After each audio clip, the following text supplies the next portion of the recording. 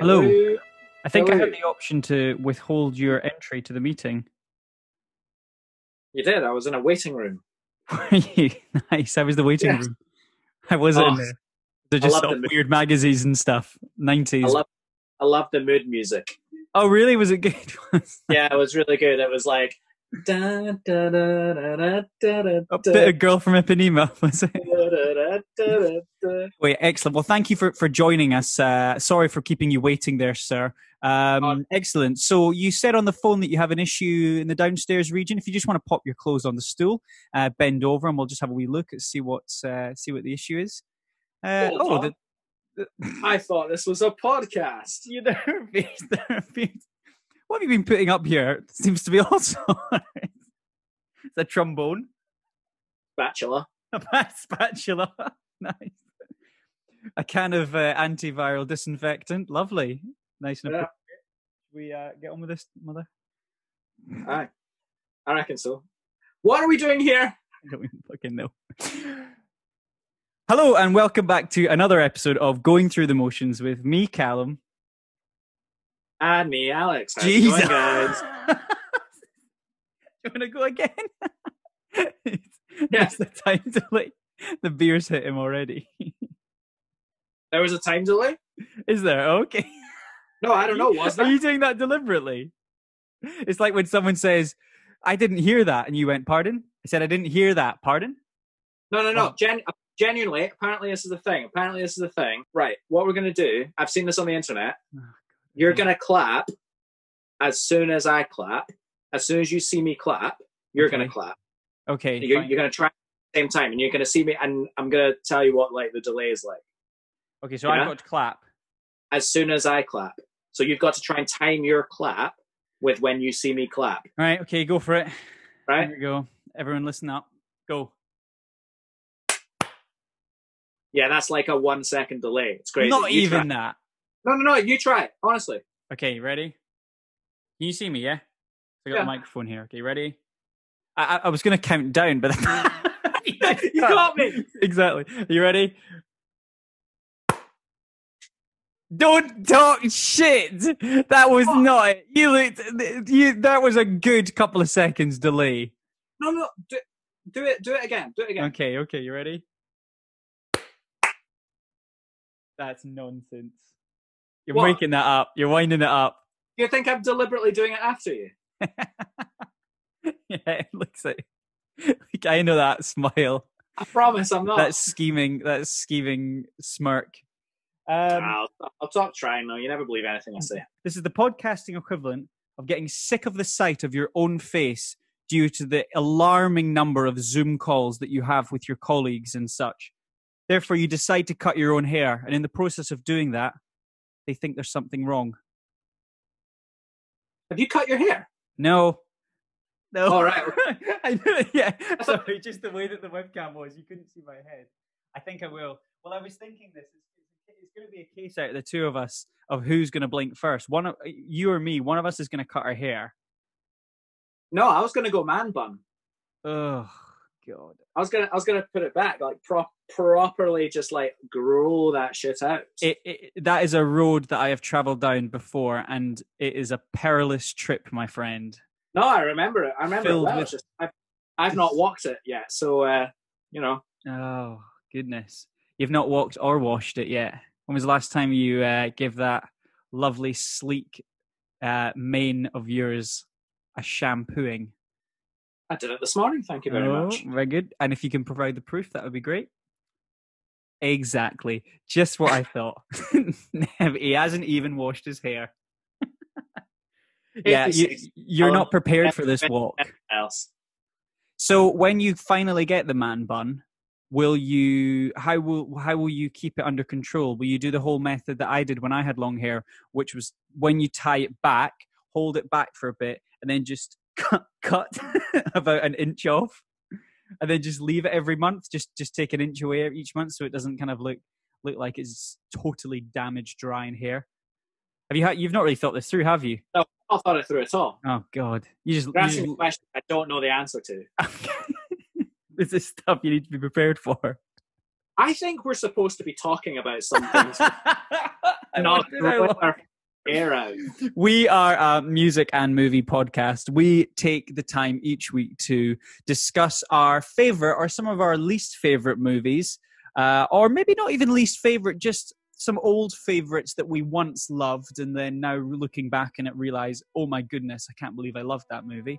And then we discuss the music of them, and in some cases the lack of music, and in some cases the decisions why they chose certain tracks or certain songs or certain scores, and in some cases musical biographies of famous musical individuals.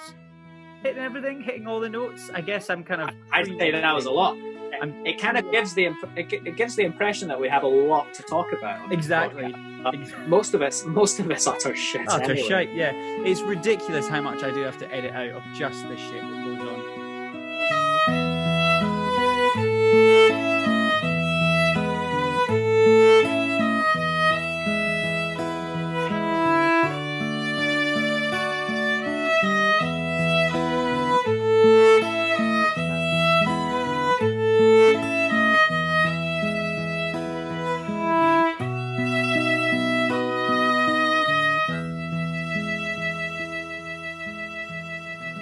So, we decided for this episode of the show to kind of, obviously we do a kind of Alex first, me first, Alex first, me first. And then we take it back and forward. And naturally the MCU special kind of threw things out of whack a little bit because we kind of reverted to our old format of I'll do some films, you do some films and split the load. But we had to think about the 2 episodes you probably have seen in the title description this week and thought actually there's probably not a huge amount of merit to doing the the first movie first and the second movie second. So we've actually switched the order. I'm going first purely on the fact that one of these movies is utterly dumb and the other movie is utterly brilliant. And we wanted to kind of at least save the best for last as opposed to front end it. What do you think? Yeah, and I think it's just worth posing the question to our listeners. As you were saying, one of the movies is brilliant and one of them is dumb. One of the movies is Daredevil and one of them is Amadeus. Which one is brilliant and which one is dumb? Okay, stay tuned. And also, it doesn't take a genius to work out who's doing what report. I'm sure you can tell.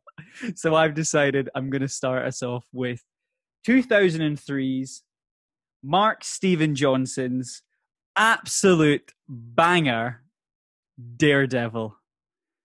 Amazing. Right, now, before we get into this, right, I said in the sort of the up top piece that this is a movie that I used to love. There's a famous podcast that... Now, did you used to like it or did you used to love it? Used to love this movie. I mean, when Seriously? I was, oh my God, so how old would I have been when this came out? It was 2003. Oh God, math. Actually, do you know what, Callum? Do you know what, Callum? I'm gonna make you feel a little bit better because I think there's a movie of this ilk that I really loved around the same kind of time. Well, I think it's just as embarrassing as you loving Daredevil. Well, we're going to talk about that. It's Spider-Man, obviously. No, Spider-Man's great. Oh, is it? Oh no, it's worse than that. Like Fantastic Four.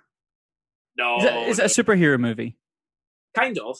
Oh, it's not Ghost Rider, is it? No, it's not Ghost Rider. Jeez, I'm kind of out of that era. Those were the sort of the ones of that era that I could guess that was. I think you'll have forgotten it, but I think you'll know as soon as I tell you. Elektra? No. Oh God, where are we? What is this movie? Shall I just tell you? Yeah, go for it. League of Extraordinary Gentlemen. League of Extraordinary Gentlemen, of course. Oh God. With Sir Sean Allen Quatermain Connery. I know, my God. That is, I absolutely loved it. Yeah, I think I did too. I think we watched it together quite a lot. Everything that Universal's Dark Universe aspires to be, I think. I think that's where they're taking a lot of their inspiration from. I'd be interested to watch it again for sure. We're going to have to, I think, aren't we? After getting out my calculator to do that quick maths, this movie came out when I was about 9. So wow. I would have been about, probably by the time it was on DVD, 10, maybe 11. And this was probably the coolest movie ever. you know, and for so many reasons, it's just not. I mean, it is just terrible. So basically, let's get into this movie, okay? And let's start with Ben Affleck as Matt Murdock, the titular Daredevil character. Yeah. He is a terrible human being. I mean, a god-awful, terrible human being, Matt Murdock. What a horrendous... Like, I just can't get over just how he's just so slimy and smart. Yeah. How is he the hero in this thing? I don't understand. I was thinking about this while I was watching the movie, and I think it's because we can't relate to him in any way, shape, or form. Nothing. There's no... He's not relatable. But do you know what? Do you know what would have fixed it? Go on. If he slept in a goddamn bed. Just saying. Oh, yeah, you're right. He sleeps in a bath, doesn't he? Like a sort of sarcophagus-looking thing. I think the technical term is sensory deprivation tank. Oh, is that from the comics, is it? No, that's just what these things are called. It's a real thing. Oh, really? Okay, nice. So, yeah, well, the reason I asked for the comics, obviously, it's Marvel Comics. Debuted first in 1964, the character of Daredevil. As a character, great. I think he's a really interesting superhero. But I think that there's a lot of flaws with the superhero, and nothing more. There's no other way that this is emphasized more than sort of the montage as he's a kid when he's first had the sort of accident that blinds him, where he kind of says it took away my sight, but it heightened my other senses. So, and I will say something slightly controversial. Yeah, go for it. In that, I genuinely really liked the sequence where he woke up in bed and he had his new sensory powers. And I thought it showed us what his new powers were. You could see him hearing and sensing his environment and kind of like being able to map out the whole place with that. And they did a great job of showing us it, and then they ruined it by having Ben Affleck tell us what we'd just seen in a voiceover. And I was like, oh, for fuck's sake, you had to just... I wondered how long it would take before you got into this, right? I wondered how long it would get into this, right? So I'll pick up on the main thing of what you're trying to say there is the biggest problem with this movie, bar none, is the writing. The writing is atrocious. I mean, absolutely atrocious. The dialogue in this film, if I ever meet Mark Steven Johnson, I'm just going to go, what were you thinking? I mean, it is just the worst dialogue you can ever come across. The telling of everything that you, even in the scenes where you do see it, he still says it. You know, like the other example when he's roughing that guy up. I forget that this plot had no sense either. But when he's roughing the guy up, and he can't hear his heart beating, telling a lie, and then he opens his shirt, and it quite obviously is a pacemaker scar. Although the pacemaker scar is in the wrong place, but it's a pacemaker scar. And he goes, "You have a pacemaker. Why did you need to do that? Just we can tell what was going on. It's just mental. Everything." Yeah. Or when he could see Elektra in the rain because all the rain was going on her, and then he had to say, "Oh, stand in the rain because that way I can see you." Yeah, the dialogue is, and the whole thing of when they first meet and what, and she's just like what's nothing to do with it. I want nothing to do with this. Pass the honey. It's just in front of you. Could you give me a bit more help? What are you? And then he goes, blind. And I'm like, ugh, what a horrendous piece of writing that. Like, just horrendous. Oh, it's so bad. Also, that happened in real life. Yeah, exactly. So I've got so many tendrils of things I want to talk about from this, right? So he's heightened other abilities.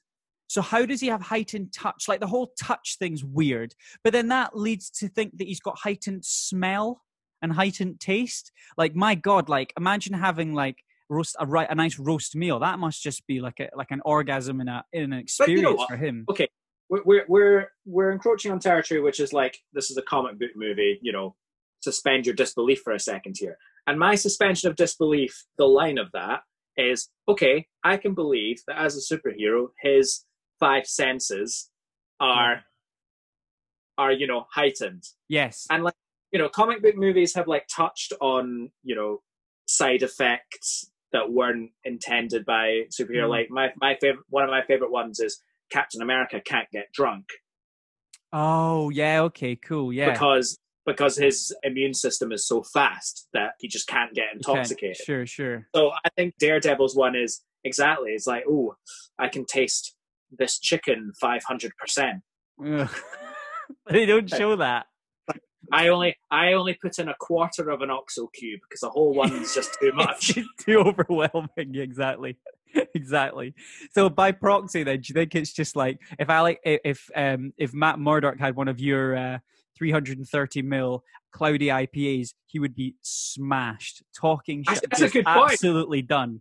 He would be slurring around, stumbling around, making accusations. Yeah. Oh, and then that would affect his like sonar. Oh my goodness. Yeah. So as we've established, I can believe that his five senses, all of them are heightened. I'll buy that 100%. What I will not buy is the sheer athleticism. It's mental. Of what he does. It's mental. And not just him, like the other people as well. It's like, oh, great. I didn't realize a heightened ability to sense your surroundings meant you could jump across like a 4-lane. He does. He jumps about a 12-meter height at some point. I remember, and obviously the fight scene with Bullseye and Elektra on that route. I mean, he's doing mental moves and mental jumps. They don't really ease you into that character, and like you say, I don't buy that. I don't buy it. You don't buy it, and it's like it touches on. I don't think this movie knows what it wants to be. Well, that's it, and that's what I was going to say in my sort of my concluding remarks. Yeah, there's so much of it where they go because the character, the superhero, deserves to be grounded in realism, and that's something I think the Netflix show did really, really well. Right, we'll chat about that after because I've actually not seen the. We'll chat about that, but I'll finish this. It's just on one hand they want to do that realism because he says things like, okay, I got all my senses, now I need to just like train my body. And then you get a montage of him training. And so you're like, okay, his abilities, the movie's telling us that his abilities are grounded in reality. But then it shows him doing flippy shit and all that nonsense. And the scenery is always depicted in like, this is grimy New York, realism, yada, yada, yada. And then all of a sudden, you've got horrific CGI in the church, with Bullseye. At 1 second, he takes about 2 leaps to get from ground level to like the organ gallery, right? Yep. He like jumps onto the wall and then he jumps up it again to get up. And then at some point, about 10 seconds later, Bullseye shoves him off, and all of a sudden the distance between that balcony and the floor is like a 10-story building. Yeah. They've done weird camera. Do you know the bit I'm talking about? I know exactly what you're talking about. Yeah, because they do this weird camera thing, which is, it's a cool effect and something, but it's not the style that you've been going for in the whole movie. There's another weird camera effect when they're out of the courtroom, and Jon Favreau, which we'll get to, goes to him, "You want to go for a beer tonight?" And he goes, "No, I can't. I'm busy." And then he goes, "Why are you always busy?" And then he looks dead into the camera, and then it zooms in on just his glasses in this most horrendous 90s TV show way. It's just like, what was that? Like, it just looked so if you watch back, you're never going to watch this movie again, I know, but for those who watch this again, for those who watch it again, you notice that scene, you're just like, God, horrendous. Sorry, I just want to make, because I make a lot of notes with this movie. Terrible bloke. The playground fight scene, because he just doesn't say no. She's like that, "No, leave me alone, stop it." And he's like forcing himself, like, "No, come on. Horrendous guy. He is a horrendous human being." I think it emphasizes that whole like mentality of like 90s men, lawyers, like, yeah, we can do what we want. We can get, it's just this. I hate it. I hated it. I hated it, Alex. Make it go away. And then that fight scene is just a bit. I mean, the only thing that is good. So we talked a little bit about, other films coming out of this ilk with the Spider-Man, the Fantastic Four, this kind of era. This, I would say, from 2000 to 2000 and maybe 5, 6, maybe up to 7 for Spider-Man 3. For those sort of, they're the kind of they by and large, for a lot of the reasons, they were kind of like it laid a lot of the groundwork and were the testing ground for the MCU. Like, the MCU would not be anywhere near as successful as it was if it wasn't for films like the Raimi Spider-Man and the Fantastic Four original ones or this Daredevil. Like, it wouldn't be, because these were the films that made the mistakes wrong, and they kind of learned through that. I get that. Like, I understand. But nothing is worse than the basketball fight scene in Catwoman. And if you don't remember that scene, please go on YouTube, basketball fight scene. Because at one point I'm like, is this a music video? Did someone just put what is going on here? So the only good thing about the fight scene in the playground for Daredevil is that it wasn't as bad as the similar scene in Catwoman the year before. That's all I can say. Catwoman before that. Oh, I don't even want to look it up. I thought Catwoman was 2002. Fun fact for you, I was in London, because I didn't live in London, obviously, at the time. I was in London when Halle Berry was in Leicester Square doing the premiere for this film. And I saw her in her limo. Sorry, no, Catwoman was the year after this. It was 2004. Yeah. So maybe that basketball scene was inspired by this fight scene.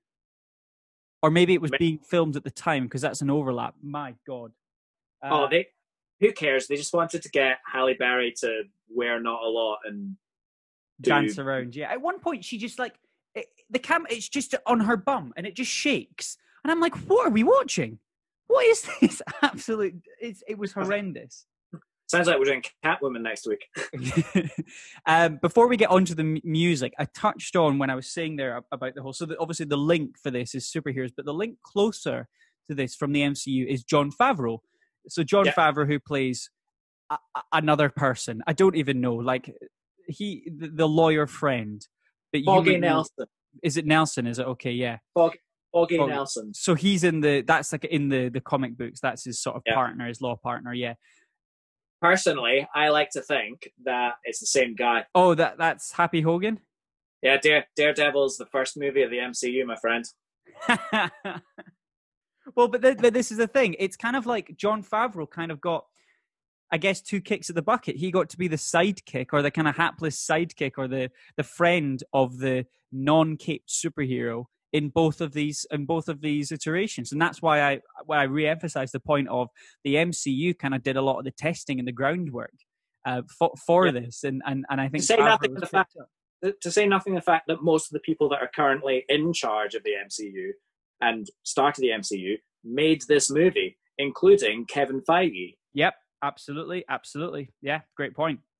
So I mean, these were, you could like I said, and I've made the point before, these were literally the kind of the experiments, if you were, before they really kicked things off. But it's incredible because they're made by the same people. Yeah, exactly. Well, I mean, and it goes to show as well just how much of their lives, Kevin Feige and Jon Favreau have committed to superhero Hollywood movies. Like it's by and large probably the biggest thing in their life. Clearly a passion. Yeah, absolutely. I'm moving on.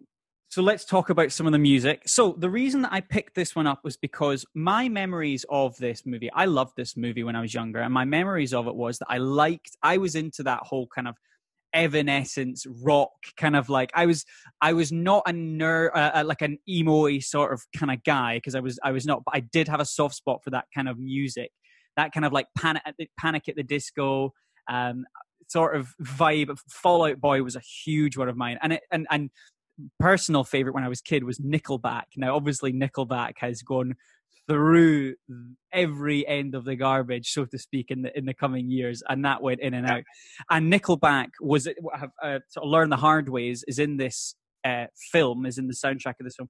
And to hammer that point home, I recently played Nickelback as an answer in Cards Against Humanity. That's how low they've dropped. Jesus. What was really good? what was really good, it was a 2-part answer. Okay. And it was basically Nickelback, and then my other answer was Fading Away into Nothingness. Oh. It just worked really well. But the thing with Nickelback, so like obviously the song choice that's used for this film, I can't remember when it's used. I think it's the montage scene where the song is called "Learn the Hard Way," so it's very like tongue in cheek, like he's having to learn the hard way, he's blind and Get it? Exactly, Nudge, exactly. wink. And that's the problem. That's the problem with all of the songs in this movie is that they are very much like, it's go back to the Suicide Squad of let's put a song in here that emphasizes this scene but just hits the nail on the head. My favorite is when you're introduced to Bullseye and Colin Farrell as Bullseye. This was the first Hollywood movie he did with his actual Irish accent. And did he? So that exactly, yeah. So and to emphasize that, they put House of Pain's Top of the Morning to You, which is just the worst song in the world. I mean, House of Pain, famous for Jump Around, a classic, brilliant song, used at brilliant extent in Mrs. Doubtfire. If you'll remember that sequence at the start during Jake's birthday with when they're dancing on the table, introducing Robin Williams. I love that song for other reasons. This song is the worst song I think that's ever been produced or written or released. It literally, some of the lyrics are by anyone ever. Top of the Morning to You. Top of the Morning. Imagine that. House of Pain, Top of the Morning to You. It's ridiculous. And then it shows him in a bar throwing darts and winning against this guy. The whole thing is just like, what are we watching? And we talk about Tony. Can we talk about Colin Farrell in this movie for a second? Go for it, yeah. What was he doing? Do you know, 50% of him is great. 50% is utter garbage. Because him as the character of Bullseye, really good. He looks nothing like Bullseye, but I actually don't mind the gothic look. But if they really went home, you know, like Girl with a Dragon Tattoo gothic, but don't make him funny or weird or quirky. Make him dark. And this is my overarching, my thing of how could you fix this movie? And the first one is that this movie was initially supposed to be an R-rated movie. That would have fixed so much of the problems of this movie. Yeah, because you could have made this, because it's the word to describe Daredevil as a comic book character is tragic and tragedy. You know, almost as much as Batman is for the DC. Daredevil is kind of Marvel's answer to Batman. In a larger respect, like he's the closest thing, because obviously, you know, with the whole thing with his past and he's crippled in the whole vision thing and the ultrasound sort of piece. If they had leaned and made this an R-rated, you could have had a really gritty Bullseye. You know, you could have really hammered that point home. Obviously, he does look nothing like, and Daredevil is from the Bronx. He's not from Ireland. But what was your thoughts of him?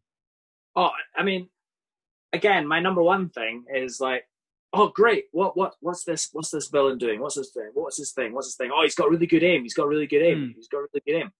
Oh, apparently that means he knows insane martial arts as well. I wondered if you were going to bring this up. The martial arts thing, that when they were fighting on the roof, I was kind of just like, I was thinking that too. I was like, oh, well, I guess if he's in this movie, but you know, at the end of the day, he is an assassin. When you see his level of like aim. Yeah. You wouldn't have to do anything. Yeah, you are right. You are right. I did think this. Yeah.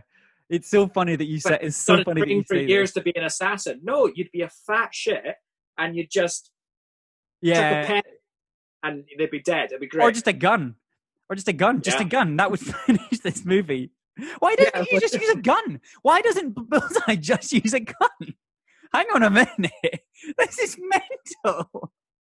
What is this? Just give him a gun. Well, why would you have a gun when you could have belt shurikens? Is that what they're called? Shurikens? I've never known what those things are called. It's like weird ninja star things, except they were like spinny blades. Yeah, exactly. Before we go on, another musical inclusion that introduced a character. So obviously, Top of the Morning to You introduced Bullseye. The other villain was introduced by another song, which is Lap Dance by Nerd. I like this song a lot. I think Lap Dance by Nerd is a great song. Like NERD, I don't know if they're known by. great 90s sort of techno, 2000s techno piece. Really, really good band. It's just a bit comical. Like it's like everything. It's kind of like this movie. It's some parts it takes itself too seriously, and then in some parts it's just weird and comical. Michael Clarke Duncan is absolutely fantastic as the Kingpin in this. I think he's so good. But a lot of the scenes he's standing on a stool to make him look very imposing and doing that kind of forced perspective piece. He did the same thing in The Green Mile. I think forced perspective is one of my favorite cinema techniques. It's the simplest. I absolutely love it. Just by tricks of the camera, you can make anyone believe anything. Like, obviously, the best example is Lord of the Rings. Yeah, of course. Big and little people, but also Harry Potter did it with Hagrid. And even though I've seen how these tricks are done, you know, they're on all like the DVD features. Yeah. I've been to the Harry Potter studios and I've seen the actual apparatus that they use and physically seen, oh, that's how they make you think that. But I'll go home next day, watch the movie, and I'll still be fooled. Yeah, exactly. It's great. I love it. If we go back to Bullseye though, with the movie, there's the scene where he kills Elektra's father, and it kind of introduces him on the chopper, and he's on the bike. I like that scene because that's quite cool. If they're going to lean into Bullseye's this gothic weirdo who's a bike, like, I get that, I buy that. And the song that they play is the Man Without Fear by Drowning Pool, which is a great song. Like, it's a great metal song, and it kind of is great because it doesn't. The song's called Man Without Fear because Daredevil's the man without fear, obviously. But then it plays it because it's kind of showing the aggression of Bullseye. I think that does work, and that's a good inclusion of music. And by and large, the music that they choose for this movie works. It's very hit the nail on the head, but you can tell it was really considered. That's why I quite like this. And I think just if you compare that to the other films of this era. It was considered, but I don't think that the movie did a good enough job of justifying the tonal music. Not like, you know, other perfect examples of, like, you know, genre rock or genre modern music to go with movies. I think one of the strongest examples is The Matrix. Yes. Right. So think about the sound world of The Matrix, and they just went ham on the aesthetics, the costumes, and the color saturations, and everything in The Matrix just really sold that sound. And they did each other perfectly. And I just don't think Daredevil went far enough. Really. Yeah, well, that's it. And I think, like I say, and it comes down to a tone piece of the fact that it wasn't R-rated. They really could have hammered in the whole death metal music sort of thing and really done that. And they didn't. Like, that's why I liked it when they put the Drowning Pool song in. Really, that would have been a really great example. Another example of where a tone has really hit it was the Tron movie where Daft Punk did the soundtrack. You know, like a kind of quite a great band to do a soundtrack for that style of movie. But the other songs that we get to in this, so to bring it home with the music idea, the reason why I really like the music and the reason why that I tick the box of I wanted to do a film that continued on the kind of MCU chat that we had last week, continued on the fact that I want to talk about a movie with music in it that I kind of have memories for, but I also want to try and find one that wasn't good, which is why I chose this one. But they include My Immortal and Bring Me Up to Life, both by Evanescence. I loved Evanescence when I was younger. I absolutely loved Evanescence. And it's so funny that these two songs, like, I love these two songs. Like, when I was in school, I used to listen to these on my classic iPod when I first, the first iPod. I remember. And I remember I had this album and I loved it. It was like Bring Me Up to Life, and My Immortal. These songs were great, and they get used quite well. That funeral scene where Elektra's dad dies, I like that song. They should have just taken it. Like, that's the right level of seriousness they should have taken. If they'd consistently been at that level, this would have been a fine movie for what it was. But it was just weird. It was just weird. That was weird. Some parts of that. What do you think about those two, Evanescence and then the Bring Me Up to Life, the kind of montage where she's fighting the sandbags, which that would have made a bloody mess. Could you imagine that? You get one shot at that probably. What a room to be doing it in as well. It was like this classic big ballroom. Yeah, exactly. What are you doing? Is Exactly. this your gym? Exactly. So Where did these snacks come from? what's your thoughts on Evanescence? So this is a genre of music. I don't even know what you call it. What is this genre? What would you call it? It's kind of like gothic rock. Goth rock. Yeah, it's goth rock. That's what this movie is. That's why I'm picking Daredevil, because it's a goth rock movie. But it's not like Marilyn Manson. No, but that's the point. That's the point. It's a PG-13 goth rock. You know, you could have gone really, you know, you could have thrown in like some real Slipknot numbers and stuff into this if you'd put this in R-rated. You know, get some Rammstein in there, really lay it thick on the kind of the metal side of things. You know, or even kind of go the other way if you want to go more mainstream. You know, No Leaf Clover. No Leaf Clover is a movie. Is a song by Metallica that is custom built to be used during a training montage of Daredevil and Elektra. Do you know what I mean? Like you can imagine that there. It envisages there. It's just. This is kind of like more gothic-y than it's odd. I don't know. Like I can't put my finger on this. Do you know what I'm getting at? It's not. I do know what you're getting at. It's not. It's never been a genre of music that I've had any interest in at all. Okay. Like really, and I think it's because you don't have to go far to get to a genre of music that I do like. Like I love Metallica. You know, classic metal. Going into Iron Maiden. Iron Maiden. Like, that's something completely different. Like, but I've always just found this genre of rock music, goth rock, just a little bit whiny. I mean, like, you know, it's like, stop moaning. Evanescence is. We get it. Shut up. It's designed for angsty teens. Like, that's what it's for. Yeah, but see, I don't have any patience for that. I know. I wasn't an angsty teen, but I liked this music for that. I don't know why I liked it. It's weird. That kind of almost over the top. It's an odd one. It's an odd one. Some music in this that is great. So Graham Revell, who's the composer for this, hasn't done much else. I'll be honest. I think he did the Ghost Rider, but basically used the original Daredevil theme. So the original Daredevil sort of theme music as he's jumping around, absolutely serviceable, absolutely fine. I think like I said, it's really, really great. I put some other parts in my notes. Bullseye. What about that cape sweep though? Do you know what I'm talking about? I think he had several cape sweeps. Several cape sweeps. I mean, it was almost every single scene. If you watch this, I don't think he leaves a scene without sweeping a cape like a classic pantomime villain. Oh, in his rooftop fight with Elektra, he was sweeping his cape to deflect her attacks. In fact, pockets, and he was like that. It wasn't a cape, sorry. It was like a trench coat, sorry. And it just looks horrendous. It just looks absolutely horrendous. Speaking of other things that looked horrendous, the CGI wasn't finished.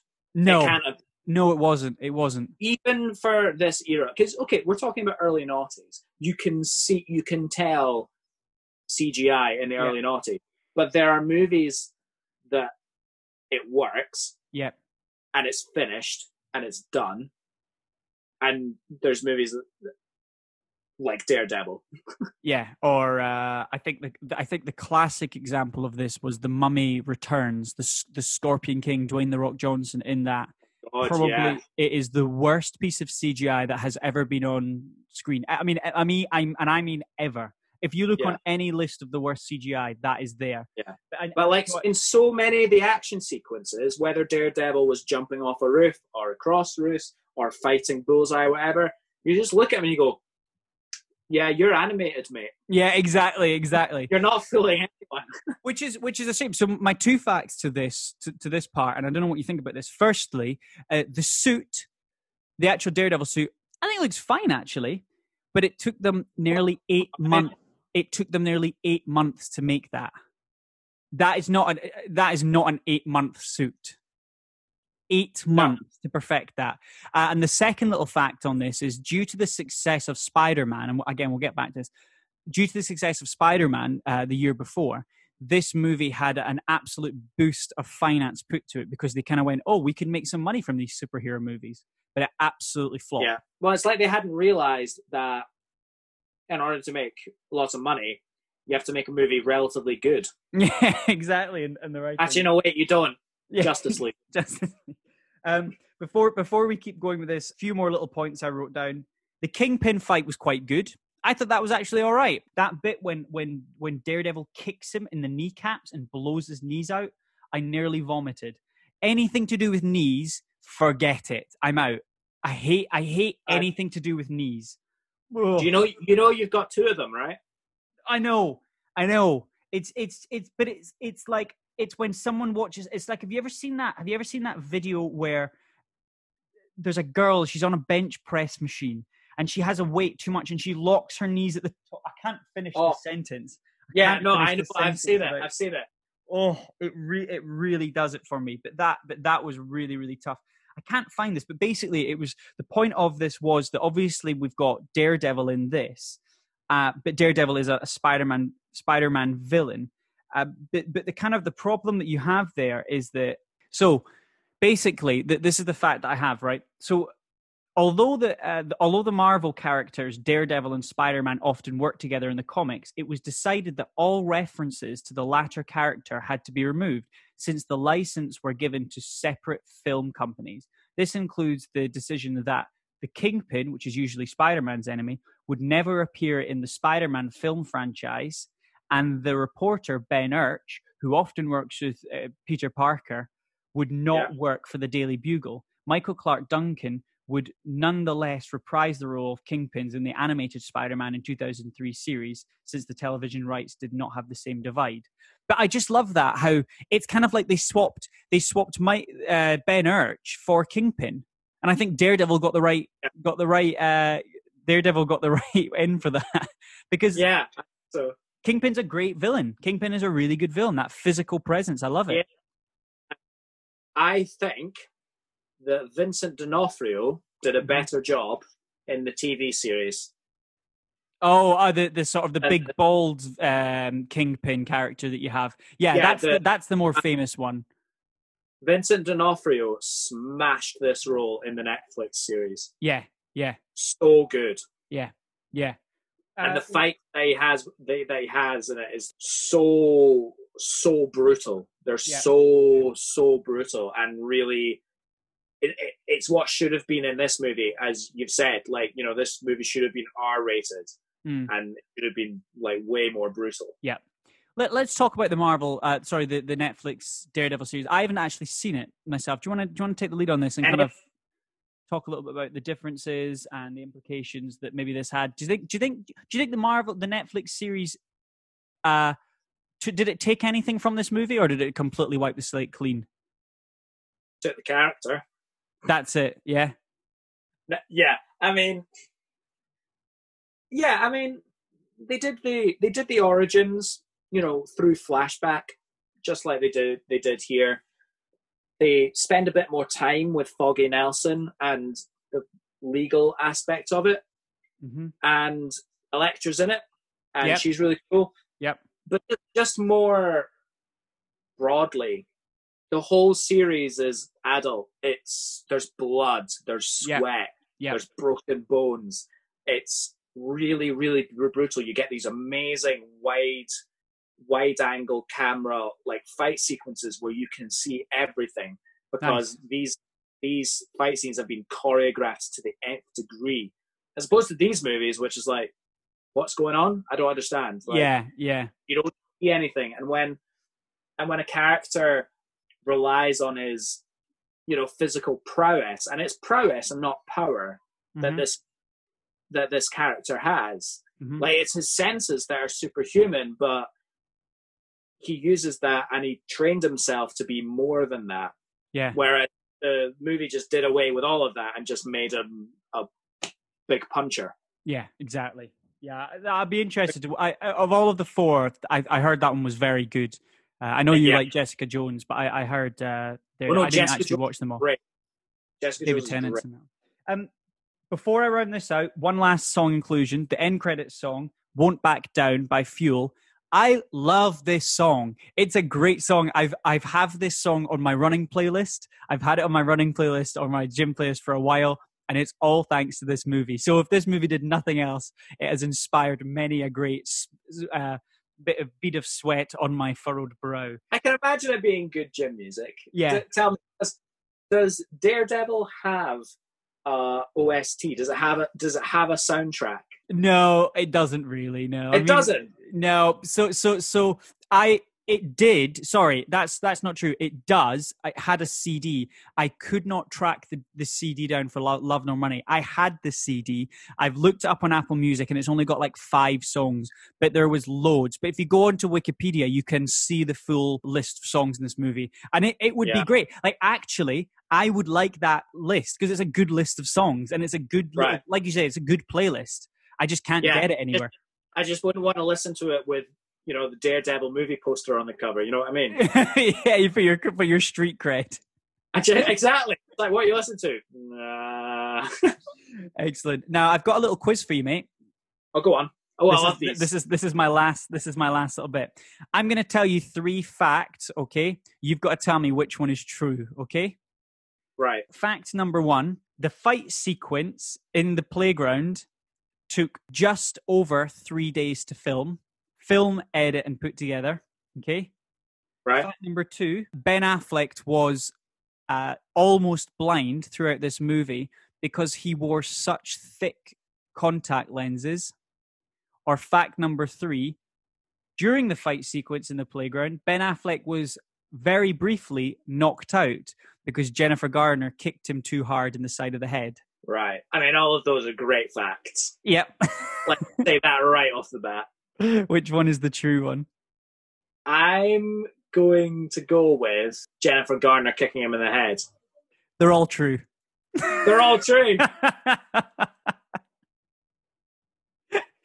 I just love because the contact one is just mental. I mean, it is just mental. Ben Affleck's an absolute, he's just horrendous. If you watch back, you're never going to watch this again, are you? But if you did, no.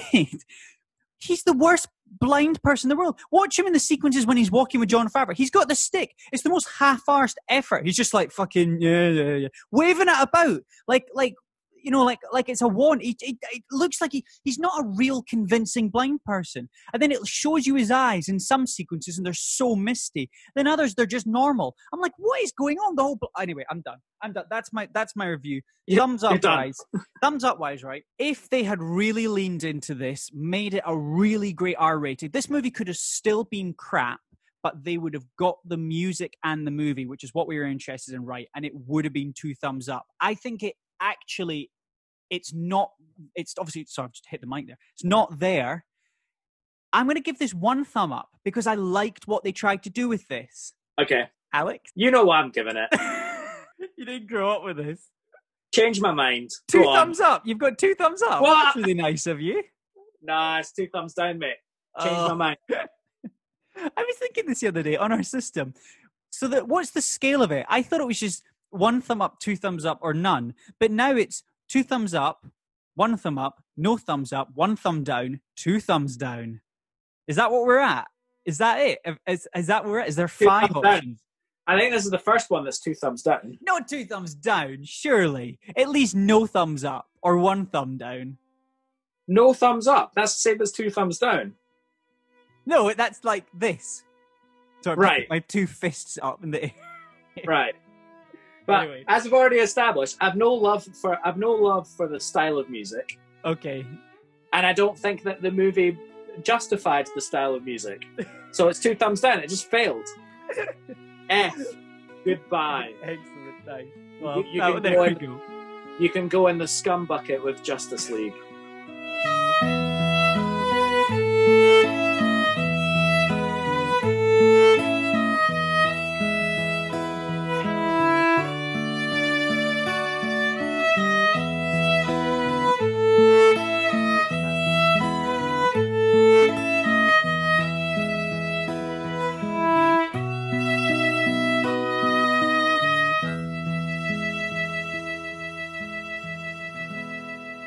Okay, it's your turn now, mate, isn't it? It is indeed. Fantastic. Now, when you texted me your choice for, obviously, Amadeus, Yes. that made me really happy. Now, because I know you love this movie so much, you Yeah. obviously didn't know that I love this movie so much. No, I had no idea. And the opportunity to rewatch this movie again, I just loved. I can't, and like I said, it's been a while since I properly put. I love this rewatching of this for this podcast so much. I put this movie on at 10 p.m. on a Tuesday night to rewatch this. Yeah, I was still awake at 1 a.m. making my notes.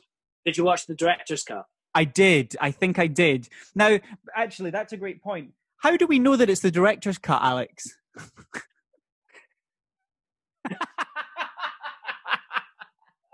How do we know, Alex?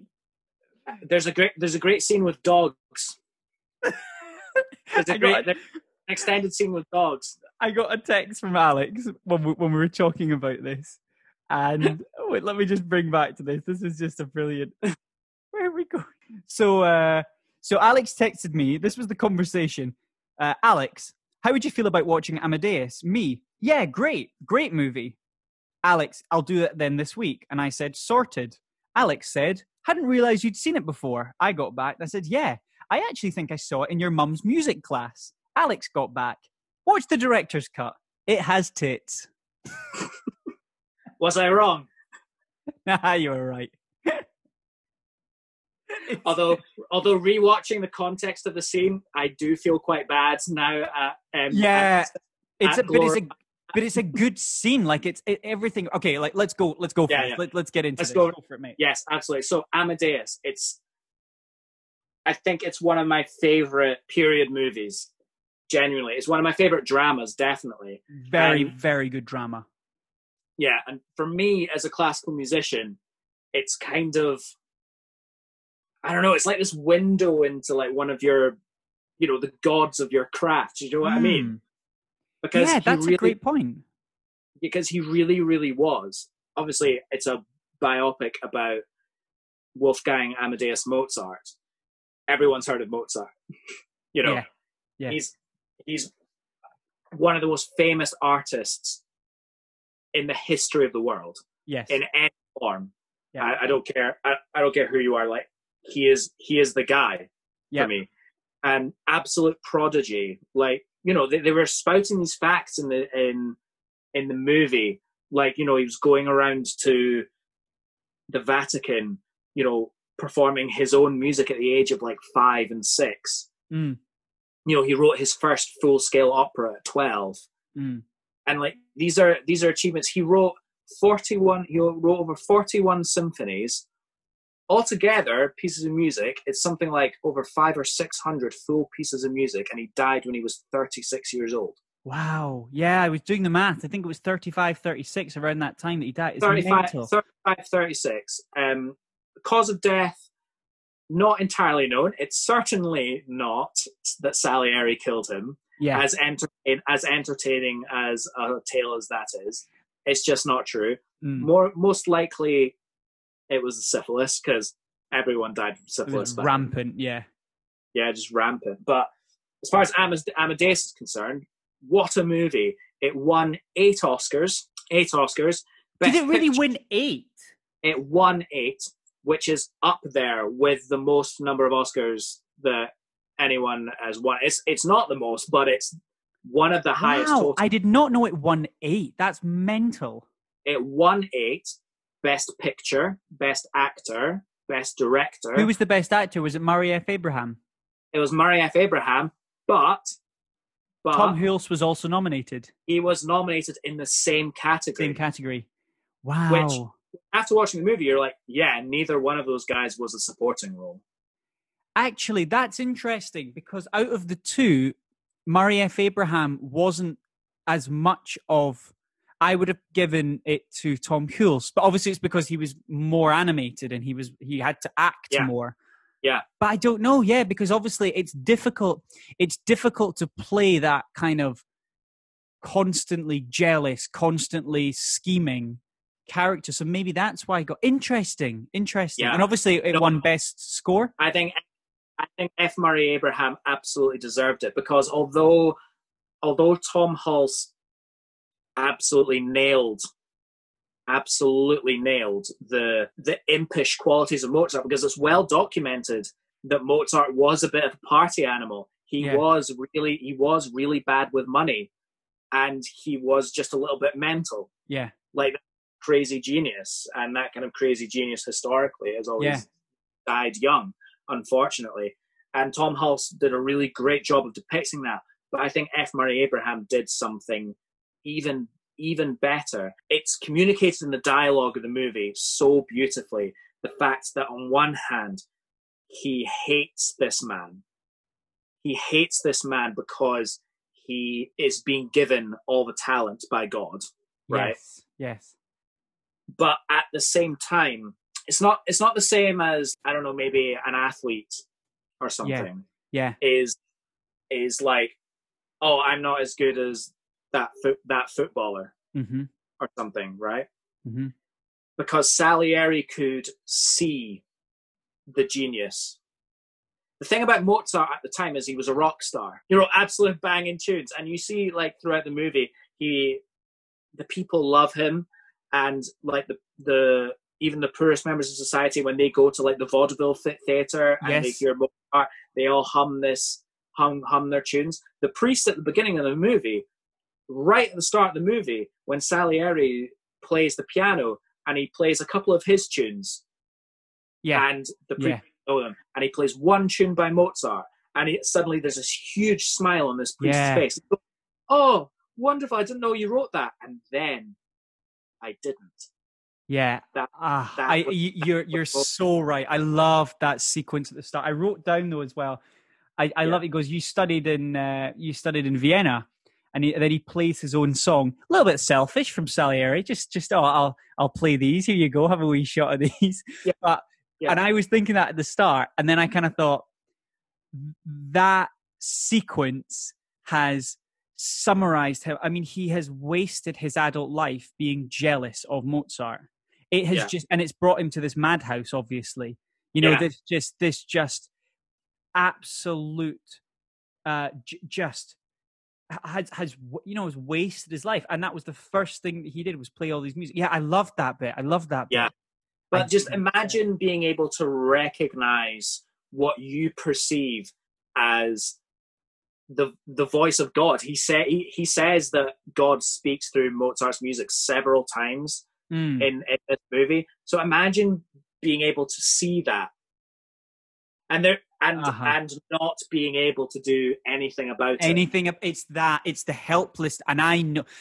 God, because that's why this movie is so brilliant, because we all have felt at some point in our life that just helplessness. You cannot, it's envy and jealousy to that level where you can't put your finger on it.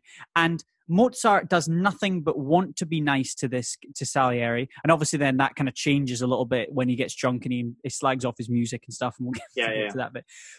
But that inherent jealousy is such a fantastic thing that when you can boil it down and display it in a movie, and it hits everyone. It's like some people can identify with rom-coms, some people can identify with maybe horror, some people but you're not really getting the target demographic. But jealousy is something that we all feel. We've all at one point been jealous of someone else. And I think that is one of the reasons why this movie just hits you at some point. If you engage with this movie, good, it shows you're human. Yeah, absolutely. And to rub salt into the wound to how much Salieri hates Mozart. Mozart has the worst laugh in the world.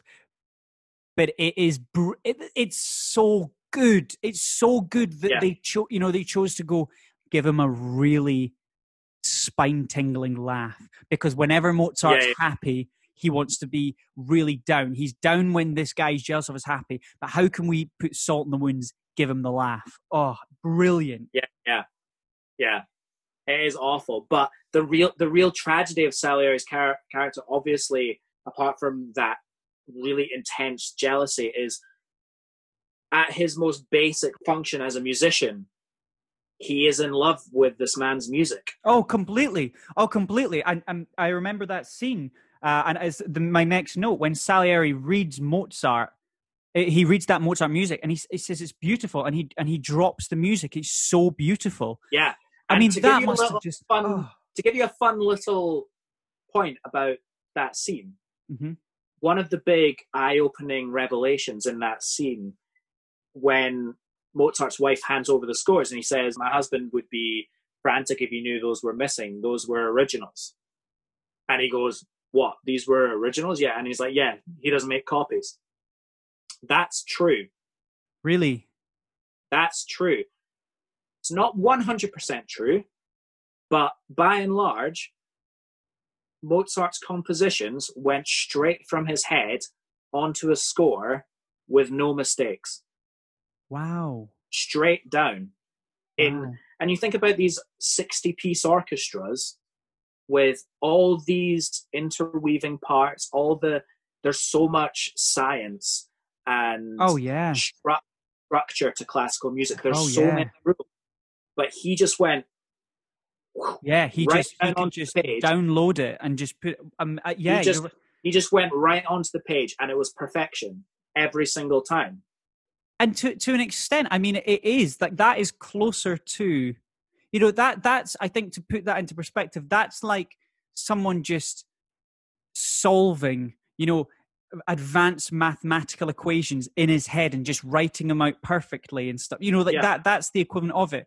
Or listening to a language you've never heard before and being able to just transcribe. There's no way that to listeners who obviously, I mean, I'm relatively familiar with sight music and reading. You're obviously very familiar with it, but you don't need to be a classical musician by trade to know that is.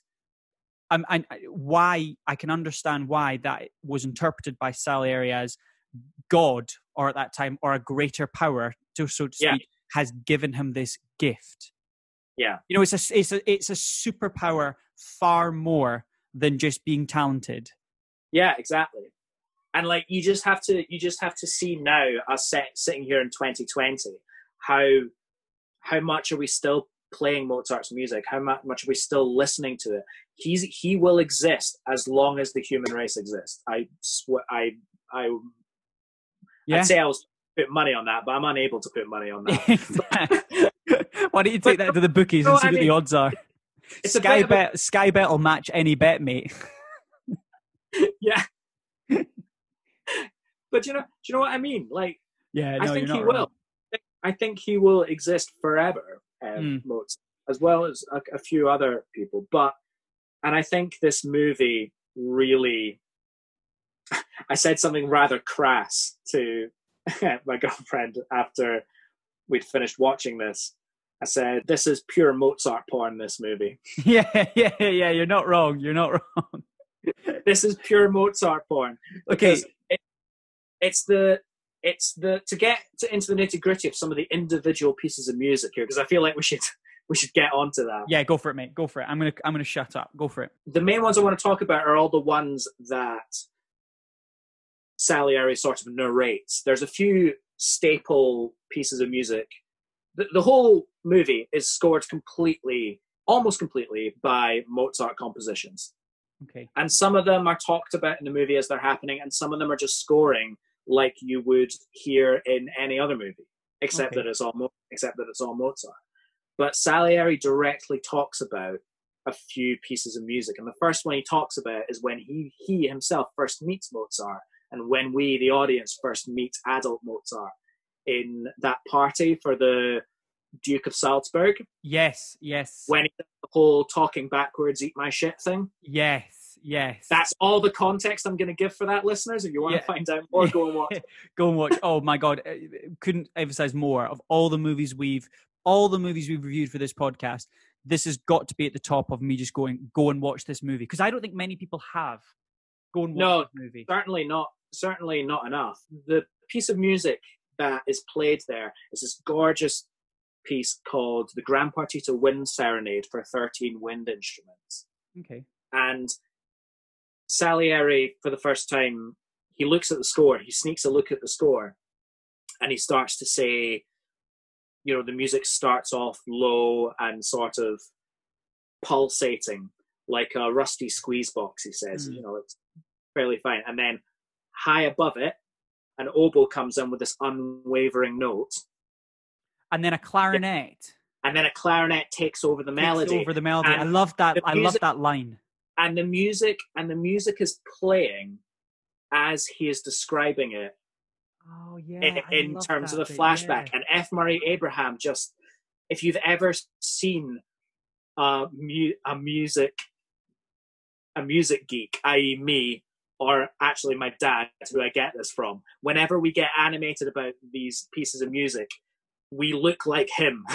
Oh, lovely. We look like him. We just describe these beautiful moments of music, and then just, you get these little gestures and you feel the phrase, and you get so personally involved with it.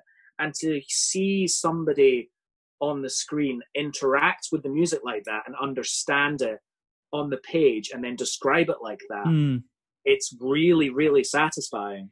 Can I ask a question? He does that. Oh, sorry, keep going. Yeah. Mate. Oh, I was just going to ask. No. Was it your dad that introduced you to this movie? No, I actually think I saw this movie again in music class. Oh, really? Okay, interesting. Yeah. I was just picturing an Alex and his dad moment where he sits you down and puts this movie in front of you. Oh. I actually don't think it is. Me and Dad were too busy watching Empire Strikes Back. Fair enough. Sorry, but keep going. I interrupted. No, and he does this again throughout the movie when Mozart presents his opera, The Marriage of Figaro, for example, which I've played a couple of times in various productions, both here and in America. Marriage of Figaro is one of these amazing, amazing comedies. And another aspect of this commentary on Mozart that I really, really like is that they're saying this music is holy, it's godly, it's speaking to God, but it's not actually sacred music. It's not church music, apart from the Requiem Mass, which we'll talk about. Yeah. Which is a big point. But, The Marriage of Figaro was this really political caper that it was a big point that it stirred up unrest in the class systems in Europe. It was banned, was it not? They mentioned in the movie. Is that true?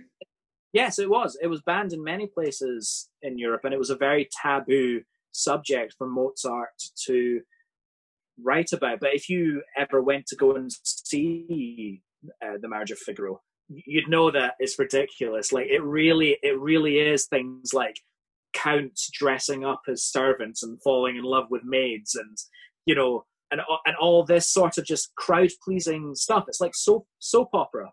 Really, right? Really interesting. Yeah. Okay. It's like soap opera. It's just pleasing, and it's just happy. And Salieri again talks about a scene at the end of the opera when the Count is reciting, to quote the movie, the first tender words he had spoken to his wife in years, only because he thought that she was someone else. Oh yeah, and yes, I remember that bit. Yeah, and the music that accompanies that is so personal and so pure. It's by far my favorite part in the opera.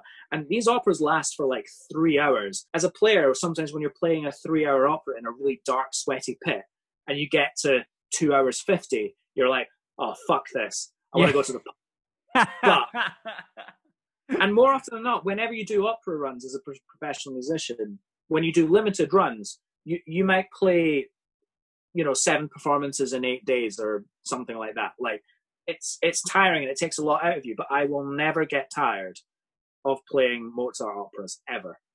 What about there's the whole ballet piece as well? When the ballet was a ballet in it was originally because the king did not decree it or something, and then they put it in, but then it only played for 9 shows. What do you know the backstory to all that? Because I haven't actually researched the history on that one. I don't actually. I don't know the exact historical accuracies of like number of playthroughs or whether or not the emperor yawned or something like that. These are... Yeah, that's right, the yawn. These are dramatic constructs based on hearsay and letters, because Mozart did write that he felt like there was a Italian cabal that were, against him doing well, which is why he was more. He was very, very popular in Vienna among the masses, but he was popular with everyone in Prague. Really? In Prague, which coincidentally was where this movie was mostly shot. Okay, interesting. Yeah.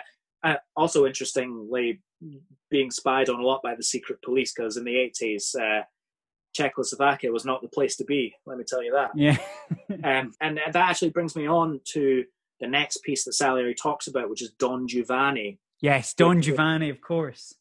Don Giovanni.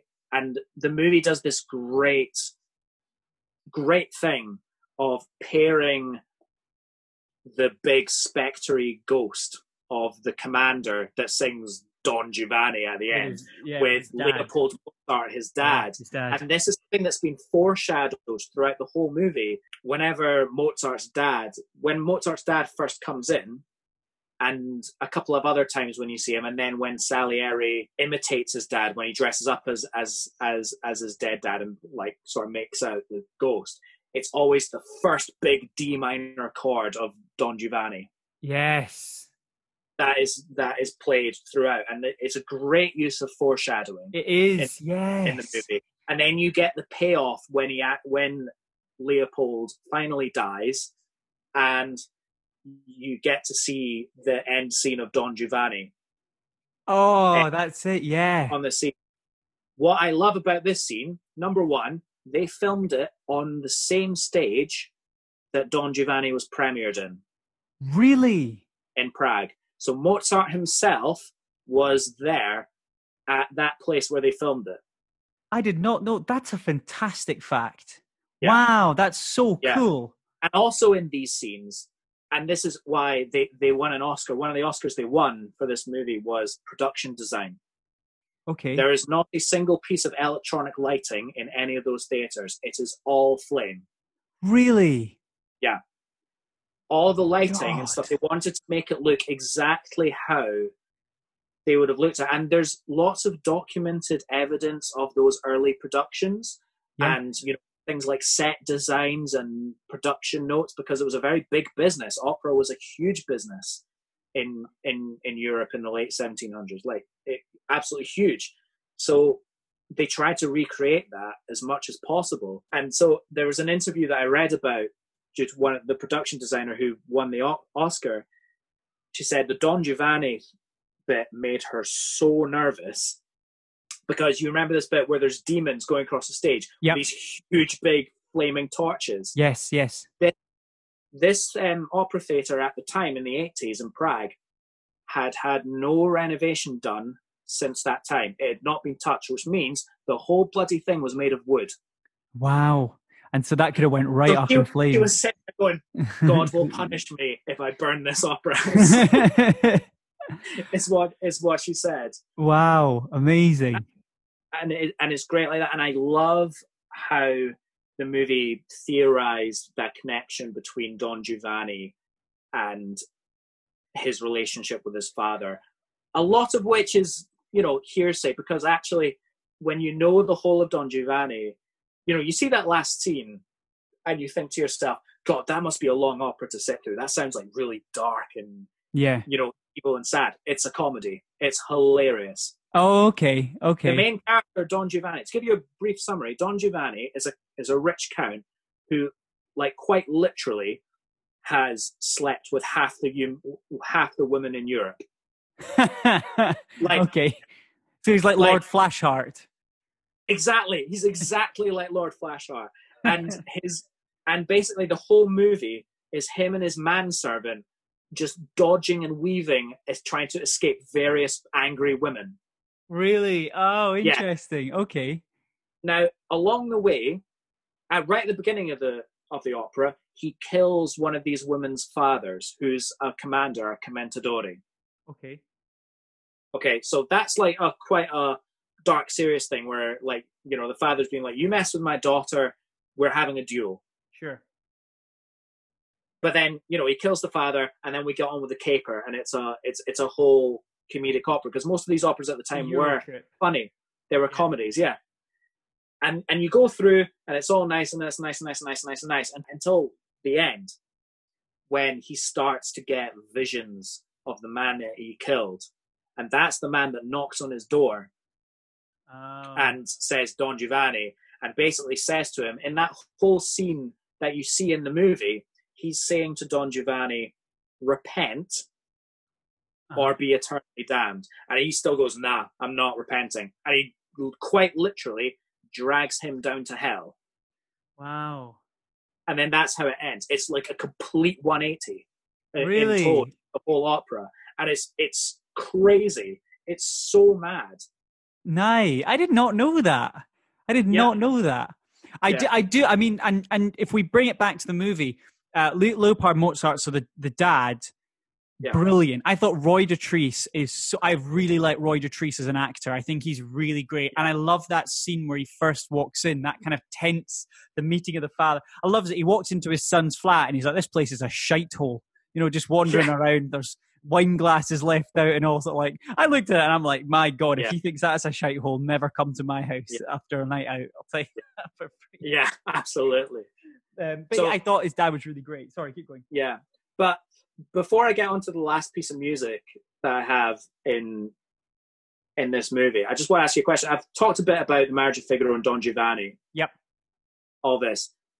But more broadly speaking, in this movie, did this movie make you want to go to like a Mozart concert or maybe even a Mozart opera? Did it be more interested in that?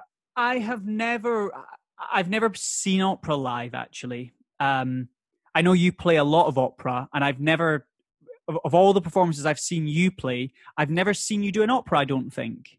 No. Well, I've never invited you to one. It's like, they're like 3 hours long. Thanks for that. Thanks for sparing me my precious time, my gentle ears. No, it's made me. I tell you what, mate. Specifically, that Don Giovanni piece. I mean, that I would. If you ever play Don Giovanni again, you must invite me to play it, or Marriage of Figaro. I would for sure go and see. I think that's the benefit of having you as a mate and as a professional musician, is that you can introduce me to these things. I don't think it's kind of like I'm personally involved in it if I go and see one of these things and I know that you're playing in it, because we can talk a little bit about it afterwards on a kind of a scale of what we've talked about. But no, to answer your question, I would like to go and see. I would love to go and see one of these. Yeah, I really would. Yeah. Well, I'm taking you. That's it. Nice, fantastic. Done. I love it. But the last piece of music that we have in this movie that is a real feature is his last piece, the Mozart Requiem, the Requiem Mass. Now, you've talked about Requiem Masses a bit before on this podcast. Yes, I have, and I promised. So before, sorry, just to interrupt. On the Requiem Mass piece, I've been doing this little background piece of research and this background piece of work that I promise I will do next week. Raf, I promise I will do it. I've had a really great suggestion from a close friend of ours who listens to the show, and who's told me what film I need to do for next week, and it will bring back to the Requiem Mass piece. But anyway. I have talked about it in the past with Mad Max. Yes, is the answer to your question. Yeah. All right. Okay. Yeah. So Requiem Mass for the Dead. What's really interesting is that it is actually true that Mozart was commissioned to write this anonymously. Okay. Like, it was somebody anonymous who commissioned him to write this Requiem Mass, and he did die before completing it. So those two things are fact. But he never wrote with Salieri. No. They never wrote together. Those two, physically, those two humans never collaborated. No, they did. They did. Okay. They were actually good friends. Real life, they were good friends in Vienna. They were professional rivals. They were professional rivals for sure, but they were friends first and foremost, because it is, you can hear some of Salieri's music in Mozart. Like, the Welcome March that the Emperor plays on the piano when Mozart first visits him. Yes. Mozart says, oh, I've already got it in my head. And then he sits down and he plays a better version of it. Yes. Real life, that becomes one of the famous arias in The Marriage of Figaro. It's the same piece. Oh, okay. But that was originally Salieri. Yeah. Interesting. How interesting. I didn't know that. Yeah. On the piano, at what point did White keys become black keys and black keys become white keys? When did that change happen? Or is it the harpsichord? Is it a harpsichord or a piano that's being No, used? that's a pianoforte, that one. Okay, what's the difference between that and a harpsichord? Well, actually, if you're interested in that, I would recommend you come into the museum at the Royal Academy of Music, because we've got a whole collection of pianos up there that go right the way through history, and it shows the evolution of the piano. Oh, does it? It does, yeah. It's really interesting, Nice. actually, and you can like really see all the mechanisms inside it, because we open them all up, and you can see the different mechanisms for how they were constructed, different techniques to get bigger sounds. How do you get that? How do you get, so obviously with a normal piano, it's the mechanism is the hammer that strikes three strings per note. Yeah. So three, which is, well, hang on, before I got into that, right? Before I got into my question, why is it 3 strings? Why is it 3 wires per note? Why is it not just 1 wire? Does that make sense? Well, yeah, I get what you mean. Why is it one string? Well, because basically, if one snapped. Oh, is it just as simple as that? Is it redundancy? Is it? Well, no, it's not. I mean, you have 3, it's going to be louder than 2, and it's going to be louder than 1. Oh, okay. Because for some reason I was thinking, are they octaves apart? Is there some sort of harmony around those 3? But no, because there are mechanisms that do that, different octaves and stuff like that. Honestly, the variance of piano is truly amazing. But we'll get too bogged down. My other question, sorry, into this. I'm sorry. Now that I've got you here, I'm like, I want to keep asking more questions on this because it's so interesting. How do they get that tink, like that sort of like, you know, that harpsichord sound, that din din din din din din din, like that when you hit one of those notes on that piano, that pianoforte, it doesn't sound like hitting it on a normal piano. It sounds like tin ear is the only thing that I can say to, you know what I mean? It's more trebly. Why is that? Mainly to do with the type of hammer. Oh, okay. So not mainly to do with the type of hammer. On the most modern pianos, the hammers have like a piece of felt on them. Yeah, I would imagine. Yeah. So you get a very soft action on it. Yeah. Whereas the action was a lot harder back then, and the mechanism for actually raising the hammer was nowhere near as sophisticated, so you don't get nearly as much control. So maybe what the lever arm on the hammer or something was smaller. Exactly. Okay. If you look at the mechanism in a normal Steinway grand piano like we would get nowadays, you would look at the mechanism and you go, surely it doesn't need to be as complicated as that. But it does, because that's the only way you get so much control over how hard you hit it. Whereas on these older pianos, it's binary. You hit a note, it makes a noise, you're done.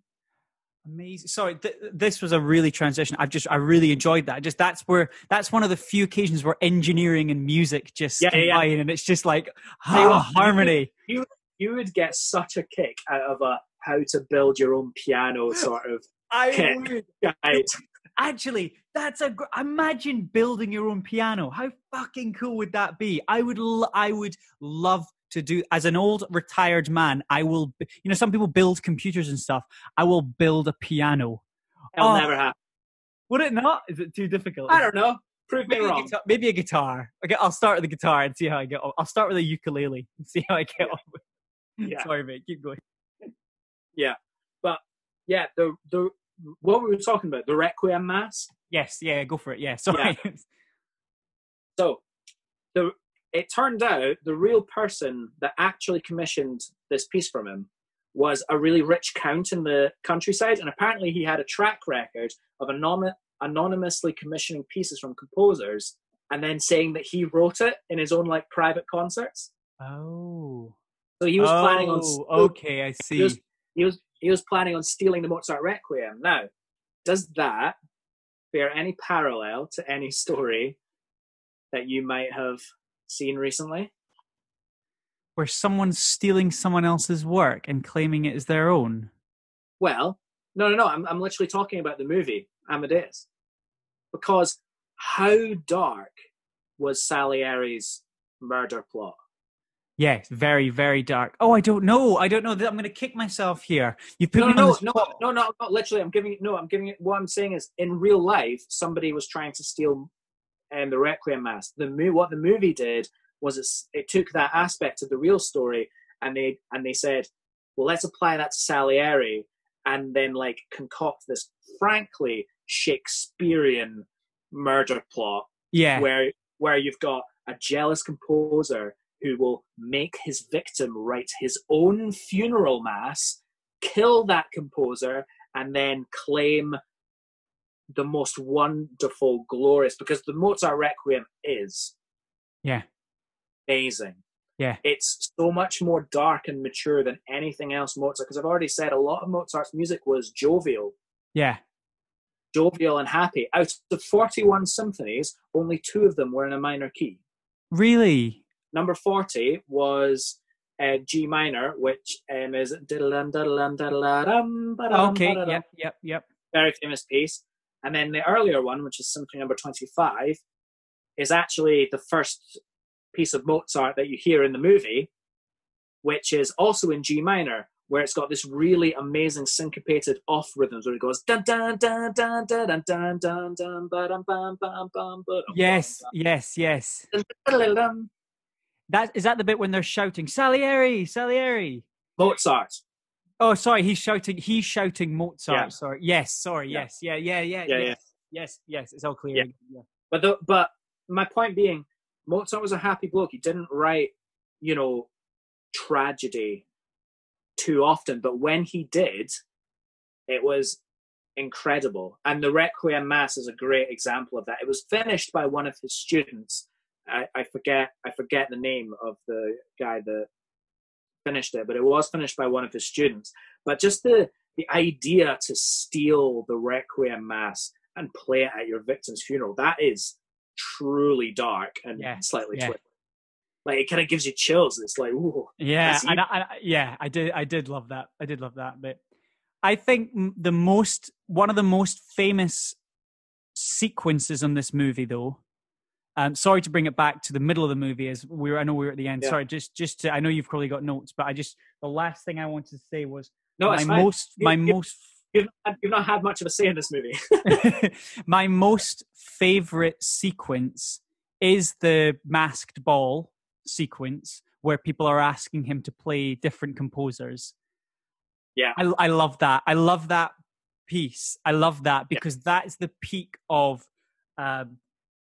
And it's the quote, and I wrote the quote down, where he plays Salieri, because obviously Salieri says Salieri, and he goes, now there is was it a challenge or something that he says? Yeah. And then he plays it very slowly with a straight face, and he does the weird fart thing, which I always think is really weird when I watch that. And obviously the Family Guy took the piss out of that sequence, which I always laugh at when I see. Yeah. But the line after, when it cuts to old Salieri, he goes, "Go on, laugh at my mediocrity."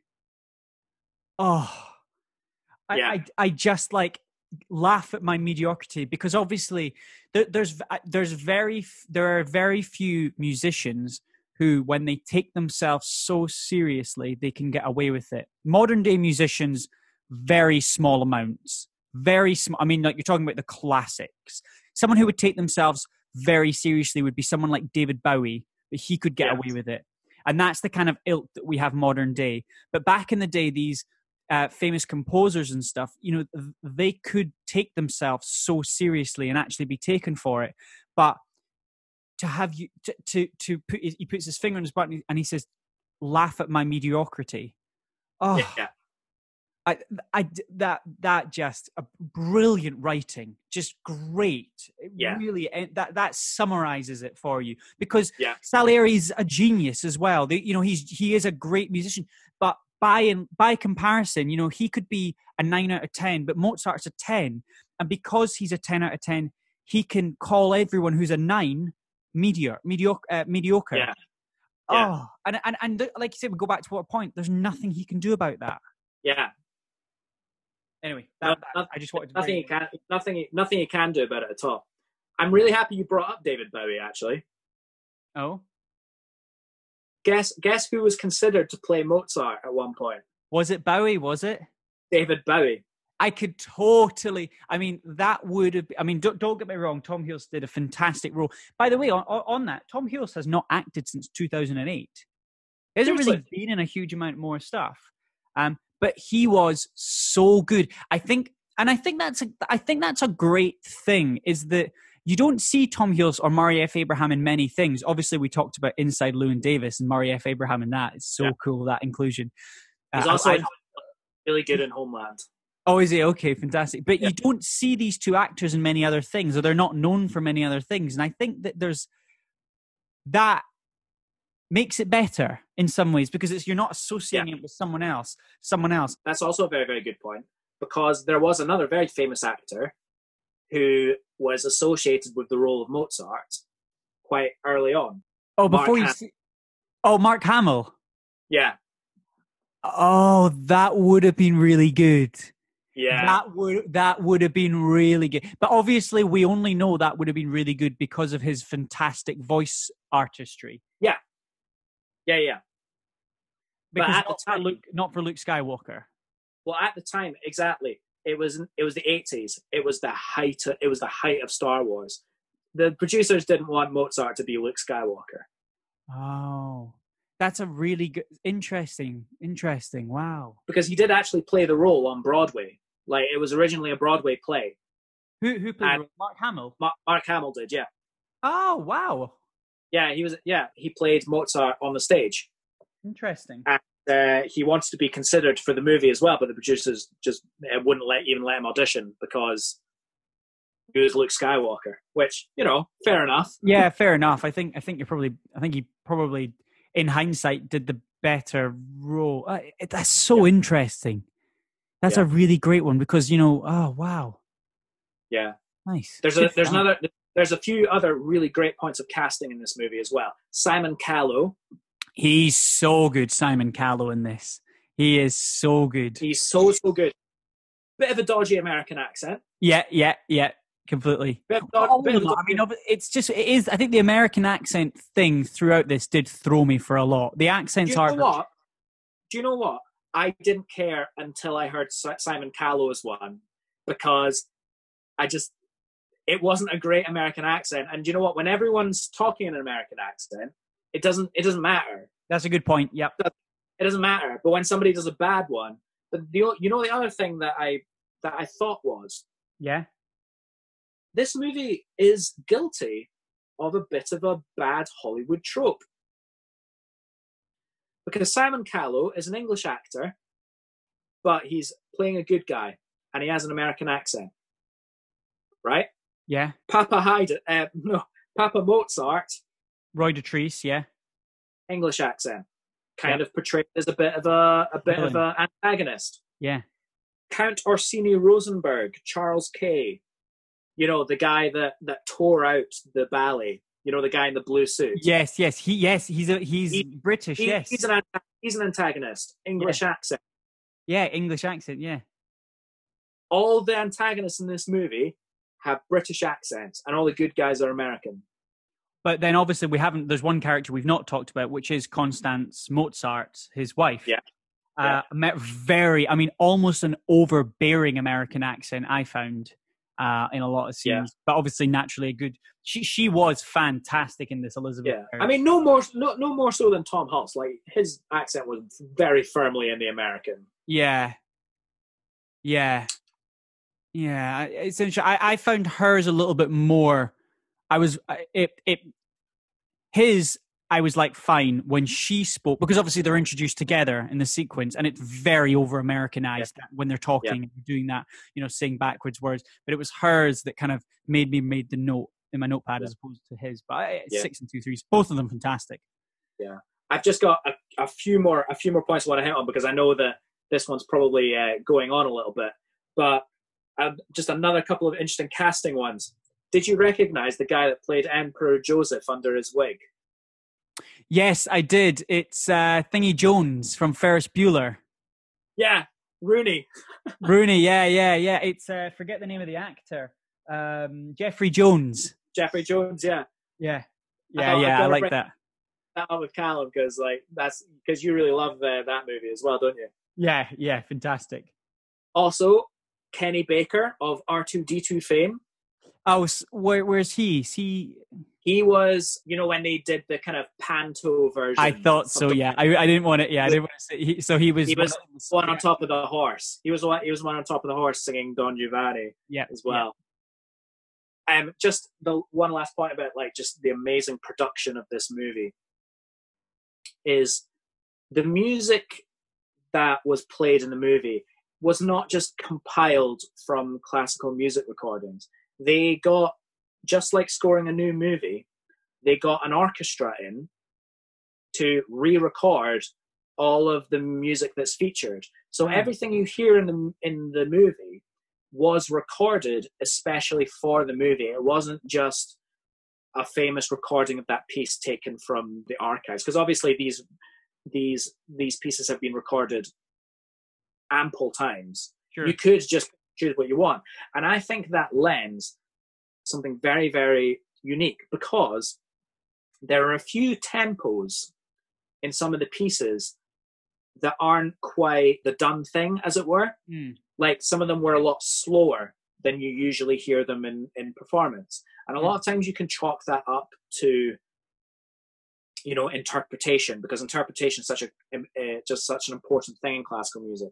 But actually, it actually has a much better function in this movie, because it meant that they could re-record Mozart's music and do it at a different tempo so that it fits with the movie, and so that the music hit the dramatic points. Really? like it was an original piece of music. Amazing. Specifically written for the music. And it raised an interesting question in my head, is of all the Oscars that this movie was nominated and won for, why wasn't Best Original Score in there? Why didn't they posthumously give Mozart an Oscar? Oh, that would have been fun. Oh, that would have been really fun, wouldn't it? Yeah. Tell me why they couldn't have done that. Well, I think the only reason why I say that they wouldn't have done that was, imagine what other films were nominated that year. I couldn't tell you. Well, so that's what I'm saying, is that Mozart didn't knowingly write that music for the movie, and then other movies that were nominated that year, the composers who did probably would have felt snubbed if it had gone to Mozart. Do you know what I mean? Like, could you imagine? Yeah, but anytime they're all musicians, they get it. But also, not only was the music specifically recorded for the movie, it was also recorded on period instruments. So, instruments of the orchestra have evolved over time. And the equipment that we use has changed a lot, because back then strings were not made from tightly wound steel; they were made from catgut. Okay. Yeah. Honestly, very, very different sounds. But the music for this movie was all recorded on historically accurate instruments. Really? And recorded by Sir Neville Marriner, who's a very, very big name in historically informed performance. So they did a real number covering all of these bases to make this movie, even with all its dramatic licenses, as historically informed as possible, which I really, really loved. And also, even with like the piano concertos that you hear in this movie were specifically recorded for the movie, including one pianist called Imogen Cooper, who on this movie played Concerto Number 20, Mozart's Concerto Number 20. I actually have played that piece in an orchestra with her playing. Wow! So you've played Cooper. You've played with her, and she played that same piece. You played the same piece, and I didn't realize until I watched the movie and I was doing my notes, and I was like, "Oh, that was Imogen Cooper playing. Oh, it was that piece. Wait, was that the one? Yeah, it was." Oh wow, that's awesome, man! That was last year, actually. That was in November, I think. That's so cool. That's heavy blown my mind. That must have blown your mind. I didn't realize it did blow my mind. I was like, "Wow, that was the same piece," and I have to tell you, it was one of the best orchestral musical experiences I had. She was great. Amazing. That's so cool. Yeah. Nice. Any more notes? Anything else you want to go for? No, just that this music, Mozart, is so like important to me. You know, how I've been brought up with music and what I do for a living. This is my bread and butter. This is the stuff that I yearn to do well, and to see it in a movie that's made this well. Because there's some trash out there. There's some movies about Beethoven called Copying Beethoven, I think it's called, and some other things that are just really cheesy and crass and horrible. But this is something else, and I absolutely love it. Amazing. Thumbs up? God, 2. 2 thumbs up, yeah. I mean, two thumbs up for me as well. If I can give it anything higher, I would. You've blown my mind with some of the facts, especially that piece that they re-recorded all this music. Because that has kind of put this thing to. It's really put it into perspective how we started this music movie podcast. We've come into it with all of our ideas of maybe Star Wars and stuff. I'm sure we'll get around to doing those, the actual ones and the Indiana Jones. But it's something like this, you kind of go, this is the real music movie. You know, this is it. Yeah. I mean, for me, it was Inside Llewyn Davis, but Murray F. Abraham was in that too. Different style of music. But yeah, this is it. Amazing. Thank you for that, man. Thank you. Yeah, my pleasure. I think I wrapped it up. I think you'll probably want to cut some bits out of that, but no, do you know, I want to keep it. In fact, I was thinking this. We're not going to cut this. I think this week what we'll do, because we can do what we want and we're not beholden to anyone, let's move, because I had a few points to put in moving forward. Let's moving forward to next week. We'll cut it there. What do you think about that, mate? Because I've got a few things, but they're not pressing. And I think we've gone on. Pressing. None of us are going anywhere. None of us are fucking going anywhere.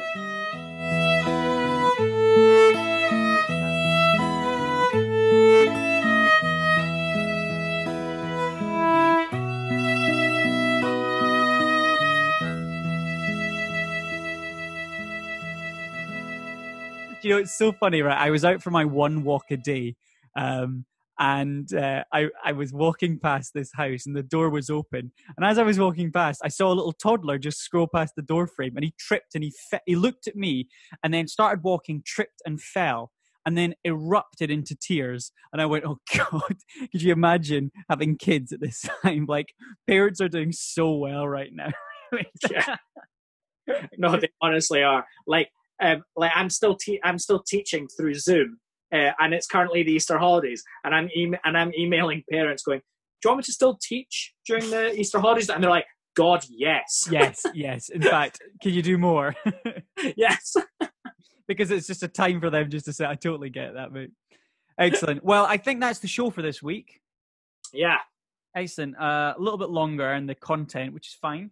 Was great. I think it was appropriate. Thank God we didn't talk for this length of time about Daredevil, and it was Amadeus that we leaned into. I've kind of forgotten that we'd even talked about that at all.